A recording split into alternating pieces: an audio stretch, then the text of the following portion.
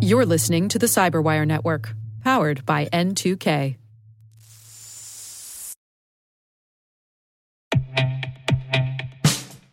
And now, a message from Cyberbit. Mastering cybersecurity is like mastering a sport. You build muscle memory through rigorous practice, then you train as a team to foster cohesion while operating under pressure. Like athletes, cybersecurity professionals thrive on hands-on simulation. But traditional courses, certifications, and open-source labs won't build you a winning team. You need Cyberbit. Cyberbit offers a hyper-realistic simulation environment for your SOC, IR, and C-suite to refine your skills, all using the market-leading SIMs, EDRs, firewalls, and WAFs they use every day. Cyberbit is offering Cyberwire listeners a free live-fire exercise. Sign up your team now at cyberbit.com/cyberwire.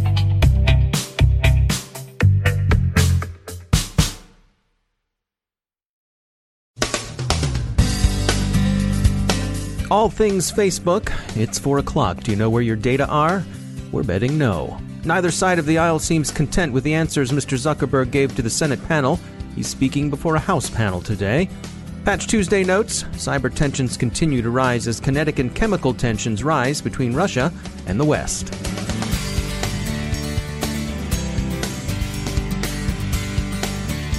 From the Cyberwire studios at Data Tribe, I'm Dave Bittner with your Cyberwire summary for Wednesday, April 11th, 2018. The news today continues to be dominated by all things Facebook, with generous dollops of big data and aspirations for a future cleansed by artificial intelligence.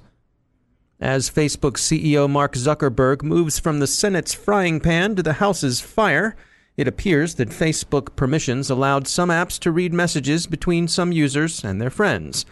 The numbers seem not to be large, at least in the context of a story that's customarily dealt in tens of millions, like the 85 million who had other data scraped by Cambridge Analytica. About 1,500 users are believed to have had their messages accessed via permissions they gave the personality quiz app used by a Cambridge University researcher in cooperation with Cambridge Analytica. The practice ended in October 2015. Until then, the app had requested access to inboxes through the Read Mailbox permission, which Facebook says it got around to fully deprecating in the fall of 2015. Yesterday's testimony appears to have won the social media platform few friends on either side of the aisle. Senator Maria Cantwell, a Democrat of Washington, asked questions about Palantir, the big data analytics firm whose co-founder Peter Thiel sits on Facebook's board. Her suggestion was that Facebook had colluded with Palantir to deliver data that could be used in connection with Cambridge Analytica's activities. One Palantir employee is said to have done some work for Cambridge Analytica on his own time.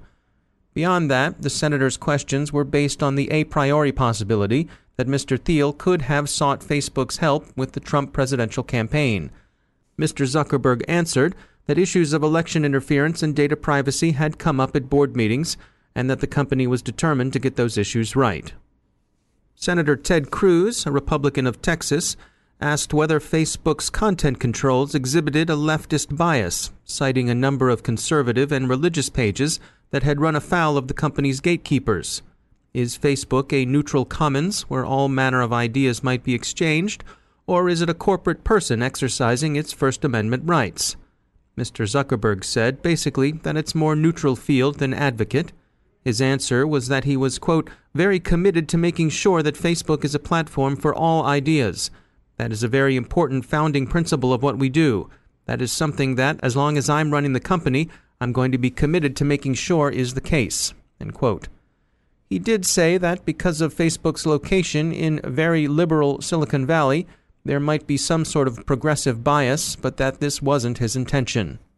The senator's performance strikes much of the industry press as revealing interesting gaps in the lawmakers' familiarity with technology. In fairness to the senators, however, they're not the only ones who have trouble grasping how Facebook handles data. Wired thinks most users are in the same boat. Consider the now deprecated Read Mailbox permission. A doctrinaire defender of contractual rights might ask, what could anyone find to object to this? After all, you said they could look into your mailbox, didn't you? The problem observers see with this is the complexity and opacity of the way such permissions are embedded in terms of service. And even Mr. Zuckerberg acknowledged before the Senate panel, most people don't read those, let alone understand them. It's a fair question. If EULAs and terms of service require as much, if not more, legal advice than does, say, the drawing of a will or drafting of a deed or incorporating a small business, in what meaningful sense does agreeing to them constitute informed consent? Mr. Zuckerberg indicated willingness to accept closer government regulation of social media. This is probably a concession to reality. Some such regulation seems very much in the air. But it's also a tacit acknowledgement of the place Facebook now has in the online community. It's no longer the scrappy disruptor. It's pre-breakup Standard Oil or Ma Bell. Regulation can preserve big incumbents at least as readily as it can constrain them. The Facebook CEO also said he expected that artificial intelligence should have hate speech under control within 5 to 10 years. He avoided defining hate speech, beyond saying it was things we could all agree on, and his technological optimism seemed to some observers not just to be doing a lot of hand-waving at the problems intentionality poses for any such program, but also to overlook the origins of artificial intelligence in natural intelligence. Any problems in natural intelligence are likely to find their Tin Man analog in our artificial progeny. The Facebook CEO's testimony continues today, this time before a House panel. Most of us, from time to time, find ourselves needing to recover a lost or forgotten password, and so we rely on password recovery systems to securely reset or remind us what our chosen password is. Noel Sanchez is a senior security researcher at Onapsis. Along with his colleague Martine Donard, they'll be presenting a session at RSA next week called I Forgot Your Password, Breaking Modern Password Recovery Systems. Noel joins us for a preview of their presentation. One important thing that we saw during our research, and I think the main issue, was that there isn't any default solution to implement this kind of mechanisms. The main challenge, I think, it's really critical in the sense that it's almost as critical as, for example, a login page or a login authentication mechanism. Bugs found in password recovery systems will lead to account takeovers or a full compromise of the system. So it's really complex code that is in charge of highly critical functions for a system. And so when you were doing your research and looking into this sort of thing, what sorts of vulnerabilities did you find? We found different things, but the most complex one or the most important were SQL injections and design error decisions. So I think having a password recovery system, I think most people would acknowledge is a basic function that you need to have. Do you think that there needs to be some sort of standardization of this? I think so. I mean, as part of our research, we found that there aren't default solutions, and maybe that's because every application or web application or business application is completely different and needs different functionalities for the users. But I think that there are good improvements, such as the usage of two-factor authentication for password recovery mechanism get used with Google, for example, that has that option to allow users to have a secure or a more secure way of resetting their passwords. That's Noel Sanchez. He's a senior security researcher at Onapsis. Along with his colleague, Martine Donard, they'll be presenting at RSA next week on April 19th. The session is called I Forgot Your Password, Breaking Modern Password Recovery Systems. Patch Tuesday addressed 66 Microsoft bugs. One is an unusual keyboard issue. Another is a SharePoint vulnerability that Redmond says hasn't been exploited in the wild despite its having leaked in advance of the patch. Editorialists urge the EU to get serious about sanctioning Russia, support for Assad in Syria being the country's most recent offense. Attacks on infrastructure by Russian operators are still widely expected. Some U.S. officials in and around NSA and U.S. Cyber Command hint not so darkly about an ability to hold Russian infrastructure at risk. We'll see what the near future holds, but it sounds as if the world is moving closer toward either deterrence or open cyber conflict.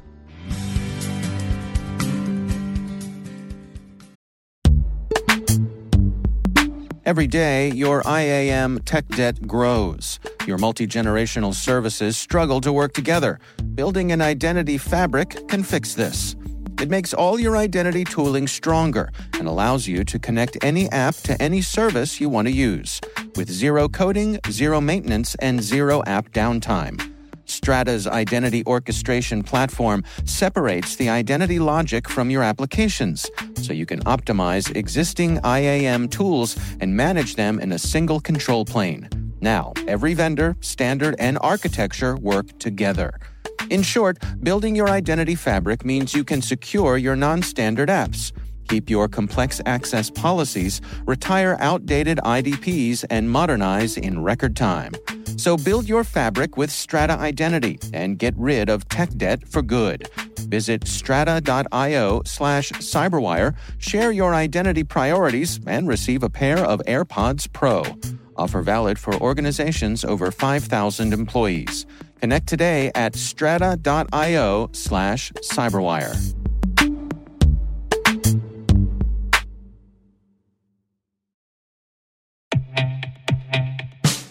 And now, a word from our sponsor, 6sense.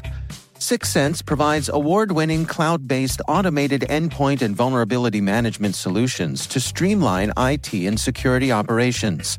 With its advanced platform, businesses gain complete visibility and control over their infrastructure, reducing IT and security risks and optimizing operational efficiency.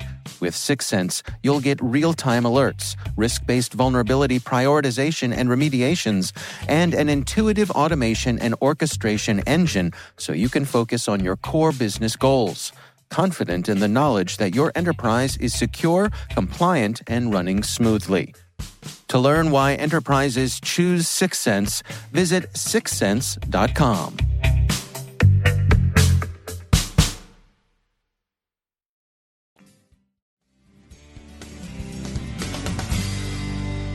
And I'm pleased to be joined once again by Justin Harvey. He's the Global Incident Response Leader at Accenture. Justin, welcome back. You and I have spoken about cyber hygiene from time to time, and today you wanted to make the point that some people have some surprising blind spots when it comes to that. Yeah, when I think about cyber hygiene, I think about having the right trained people and the right technology and the right processes to shore up your cyber defense posture or your cybersecurity program, which means plugging even the smallest holes. And if you're not focused on doing cyber defense or cybersecurity well in your organization, you might have a few of these blind spots. And one of the potential dangers out there are the adventation in the usage of what we call PUPs, potentially unwanted programs.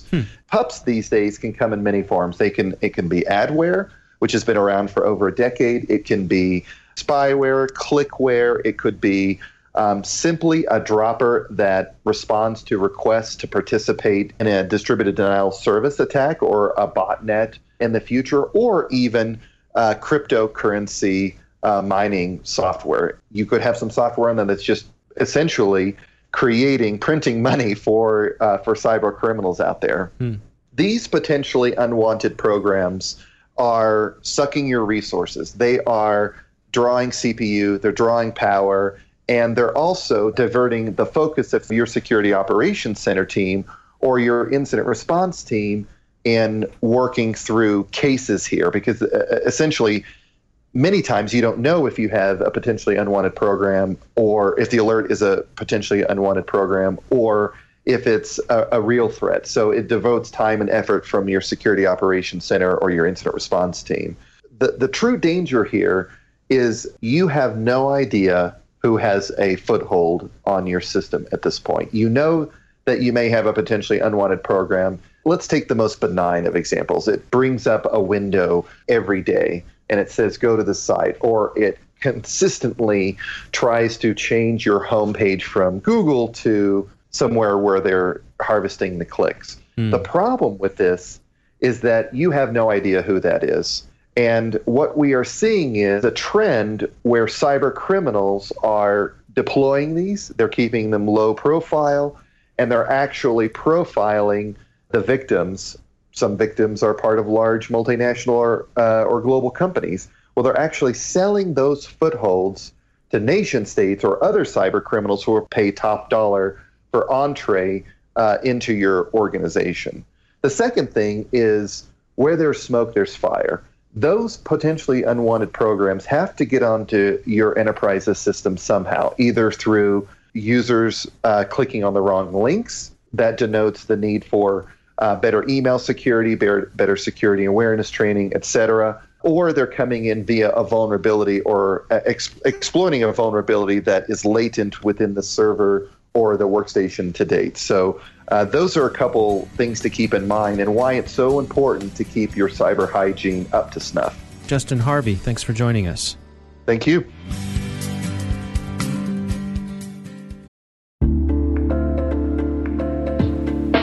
Are lengthy security reviews pulling attention away from your security program? With the largest network of trust centers, Vanta can help you streamline security reviews to win customer trust, save time, and close deals fast. Proactively demonstrate security by showcasing key resources like your SOC 2 or ISO 27001 and provide real-time evidence for passing controls. And when a security questionnaire is required, Vanta takes the first pass for you. Visit vanta.com/cyber to take a self-serve tour. That's vanta.com/cyber.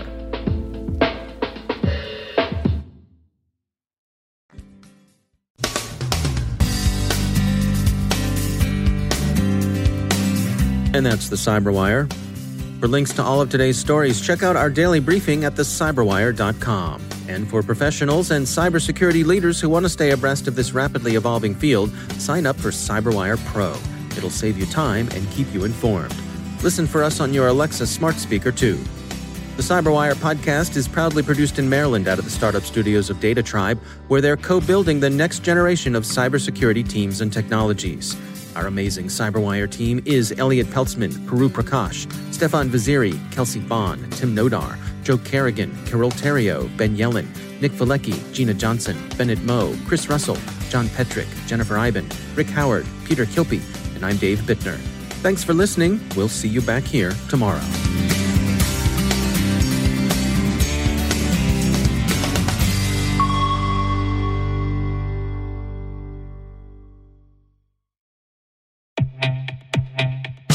And now, a word from our sponsor, SpyCloud, the leader in operationalizing cybercrime analytics. Traditional threat intelligence is a thing of the past. Cyber criminals are stealing vast amounts of credentials, session cookies, and financial data every day, and it's hard to keep up. SpyCloud is the trusted partner businesses turn to fully understand their darknet exposure risk and neutralize threats before it's too late.